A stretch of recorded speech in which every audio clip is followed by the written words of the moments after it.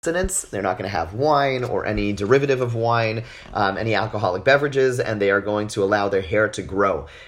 This could take place, the general period is a 30-day period, and in the Haftorah, which we're not going to talk about right now, but we have, of course, the classic Nazir, or not the classic Nazir, the unique Nazir, Shimshon, who has the lifetime of Nazirus, of being a Nazirite. So there is something interesting, a well-known question that is brought up, and that is that at the end of the process of being a Nazir, the Nazir comes to the Beis HaMikdash and brings some offerings. There's a whole ceremony, and one of the offerings is a Karban Chatas. What is the Karban Chatas? Is a sin offering. And so there is already a Talmudic debate about the nature of this sin offering. What is the significance of this sin offering? So the Rambam, Maimonides, in Shmona Prakim, suggests the idea, and again it's based on the Gemara, that there is a certain sin over here because the Nazir went ahead and refrained from enjoying some of the permitted pleasures of the world.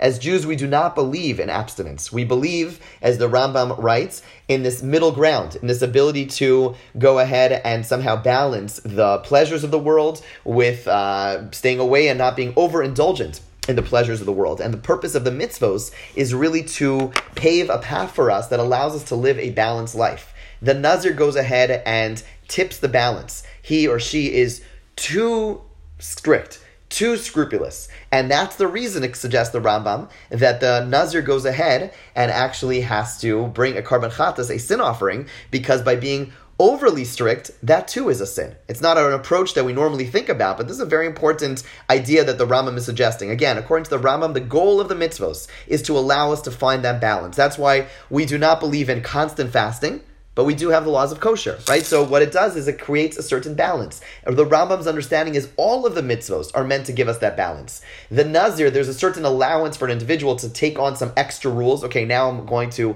not come into contact with the dead, and I'm not going to drink wine, and I'm going to allow my hair to grow. These are extra restrictions, and on the one hand, there is a place for such a thing. God allows for such a thing, but there's also a reminder that this mindset of adding extra is in some ways sinful. It's tipping the delicate balance of life. Okay, and it's an important idea. Again, maybe just to take a step back, just to appreciate the mindset from which a Nazir stems from. The commentators explain that the idea of a Nazir is that someone, we've all experienced this on some level, is that we have these moments perhaps of inspiration, of a certain intensity. We say, I need to do more. I need to do something else. Right? Do you remember, maybe you had a moment like that where you say, I need to do something. And so the Nazir is an expression of that. The Nazir says, okay, it's a human trait to want to do more and to sometimes do something which is even a little bit crazy, right? Sometimes we're like, well, I'm just going to change my whole life around, right? So with the Nazir, the institution of Nazirus allows for a person to do so on a temporary fashion. What the Rambam's suggesting is that, there's a place for that, but to recognize that intensity is by definition unhealthy. So we, on the one hand, allow for it, and at the same time, the person brings a sin offering because it is in some way unhealthy. That's the Rambam's approach. The Ramban, who is a little bit more of an ascetic, takes a different approach. He suggests that the reason the Karban Chatas, the sin offering, is brought is for the exact opposite reason. He suggests that no, being a Nazir is awesome. It is amazing. Taking on these extra restrictions is a wonderful thing to do. The reason the Nazir brings the sin offering is because now he or she is done with that elevated stature of extra abstinence, and therefore a Karban Chatas is necessary. Right? You see how these are two radically different worldviews. According to the Rambam, anything extra, even though it's sanctioned by the Torah, any extra stringencies, it's unhealthy. It's allowed, but it's unhealthy, and therefore you need to bring a sin offering. The Ramban is saying, no, it's amazing. It's good to take these extra stringencies on, and when a person stops, then they need to bring a Karban Chatas. Okay, so two very different worldviews tucked into this law over here. Okay, let's move on. Again, it's an overview. There's more to say about both these topics. There's much more to say about both these topics, but I want to just focus for the next couple of moments on a short little passage in this very packed parsha, and that is the priestly blessings. The blessings are just on Shavuos. We have the Kohanim give us a bracha. Yivarachecha Hashem v'yishmerecha, Yar Hashem panav elecha v'yichuneka, Yisa Hashem panav elecha v'yasem lecha shalom. right? Those blessings are the blessings the Kohanim give to us. And they are found in this week's Parsha. And there is a commandment. If you go to Israel, you get the priestly blessings every day. It's pretty nice. Here in America, we only, at least for us Ashkenazim, we only get these blessings on the holidays. And the commentators are kind of puzzled by the notion of receiving a blessing from people. It troubles them. We live in a society where, thanks mostly to Hasidic thinking, the notion of getting a blessing from someone else has become very much part of our culture. People are very much accustomed to it. But it's kind of a strange thing. I don't need you, a human being, to give me a blessing. I need to receive a blessing from God. God is the source of blessing, not human beings. Even if you're as holy as a priest or as holy as a grand rabbi, it doesn't matter. At the end of the day, blessings come from God. So what is this idea of the Kohanim standing there and giving us a blessing? It's a little bit troubling. Okay? Okay. So the Sfas Emes, who himself is one of the great Hasidic thinkers, suggests the following idea. And it's an idea which personally resonates a lot.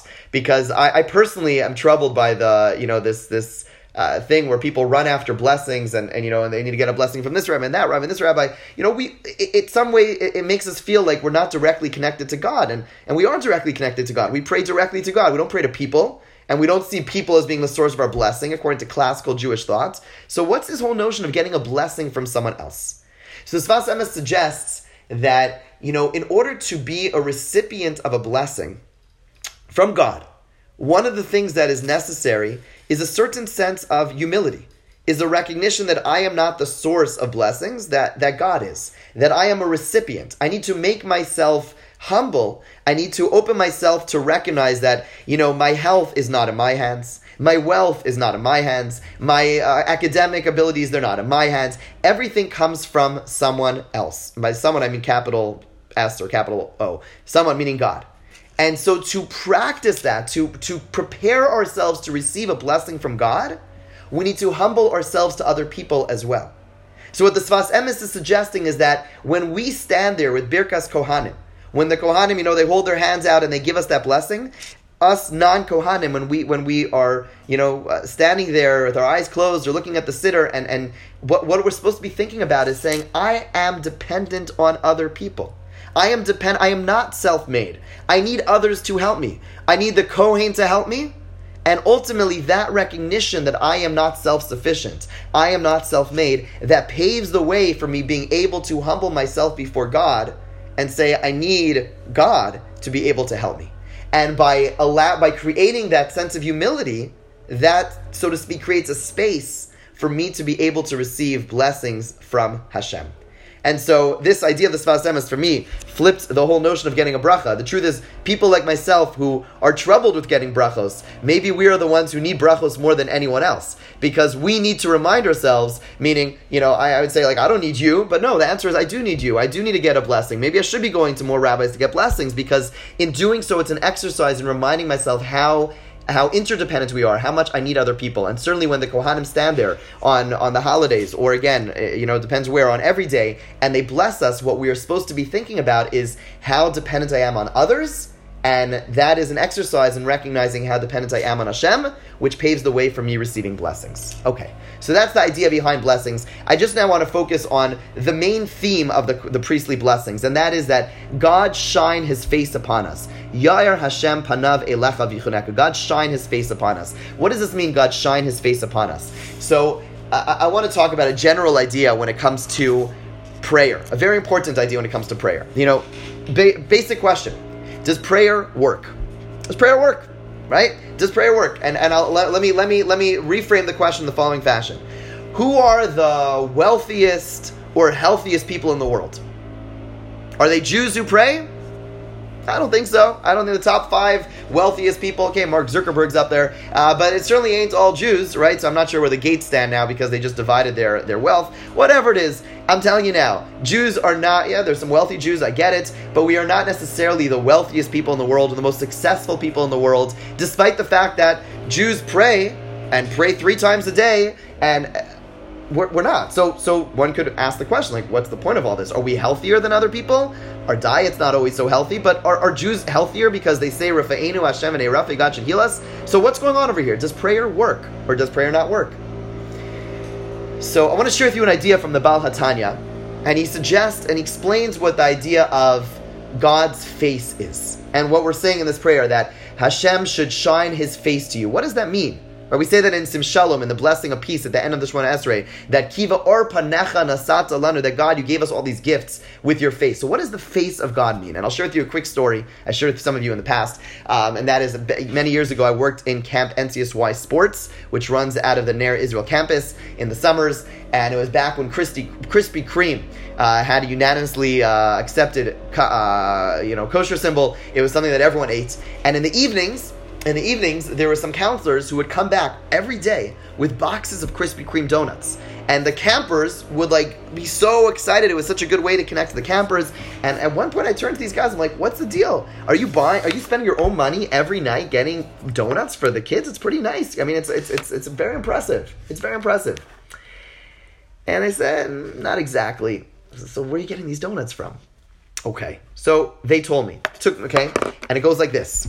In the evenings, I forget the exact time, 9:30 or so, a little bit before closing time, Krispy Kreme donuts, they have a policy. They have a policy really every couple of hours. Donuts at Krispy Kreme, for those of us who remember, they were very fresh and they were a little bit warm. They were just so soft and moist. And the reason for that is because after a certain amount of time elapsed, they would throw the donuts out. They would throw the donuts out because they had to be a certain level of freshness. And towards the end of the day, they had set times that they would throw the donuts out. And so these counselors went ahead and they went behind Krispy Kreme to the dumpster at Krispy Kreme. And after the donuts were thrown in the garbage, in a big black garbage bag, these guys would go to the dumpster, take the garbage bag out, and bring it to the kids. Now, until that point, I would also enjoy the Krispy Kreme donuts that they would bring. But once I heard about where these donuts came from, despite the fact that the garbage bag, all it had was donuts, it wasn't really dirty, but there's something kind of gross about eating donuts from a garbage, isn't there? Right? It's kind of weird. I don't like eating things from a garbage. Thank God. It's not, we don't have to do that. And so the donuts taste the same, but coming from the garbage, just not so good. Not so good. So explains the Baal HaTanya. He doesn't use the same analogy, but that's exactly what's going on. He says, at the end of the day, God, all the source of everything in the world is Hashem. We know that. There's only one source of everything, and that is Hashem. Hashem is the source of everything that exists in the world, the good and the bad, for everyone, whether you pray, whether you don't pray. The difference between a person who prays and doesn't pray is that a person who doesn't pray is receiving from God, but they are, so to speak, receiving it me'achorayim. It's just basically God is throwing it out. God throws blessing into the world, and he puts it into the world, and some people are lucky, some people are fortunate, they get a whole lot of the stuff from the garbage bin. But it's from the garbage bin, right? When a person prays, what they do is they create a relationship with God. They are looking at God, and God is looking at them. So it might be the exact same donut, or the exact same wealth, or less wealth, but it doesn't matter. The bottom line is that someone who prays, the things they receive, they're receiving it be'or panecha. They're receiving it with the light of God's face. God is looking at us and saying, here you go, my child. Here you go, my son. Here you go, my daughter. I'm giving you the exact same thing. But it's coming from a face-to-face relationship. That's why we pray. We are not going to be wealthier. We are not going to be healthier. We are not going to have more brains. Right? We could debate and discuss all these points, but I'm not sold on these things at all. The difference between someone who prays and someone who doesn't pray will not be able to be measured by any metrics that we have available to us. The difference between someone who prays and doesn't pray is that when God gives to us who pray, and God gives to everyone, but when God gives to us who pray, it is in the context of a relationship. God is facing us and saying and giving to us something with love. That is or panecha. That is the light of God's face that we are begging God for. We say, God, we know everyone gets from you. God gives to everyone. But what we want, God, is a relationship with you. We want you to give. Doesn't matter what you give. What matters is that you are giving it to us with a shining smile. And that's the essence of this prayer. We ask God for a relationship. It's not about what we get. It's about who we're getting it from. And we're asking God to shine his face to us and to give to us in the context of that relationship. Okay, there's a lot more to say about this parsha. we got to move on. Time is up. I want to remind everyone that there is no Parsha class tonight. We're taking a little break from our Thursday night Parsha class. Feel free, for those who want to learn some more Tanakh, feel free to join me and us on Shabbos. We are making our way through the book of Vayikra. We're starting Parshas Tazria tonight, this Shabbos, so it's a good time to start. So join us. I think it'll be great. I'll see you all then. Have a great day. Have a great Shabbos. All the best. Bye-bye. Take care, everyone. Be well. Bye-bye.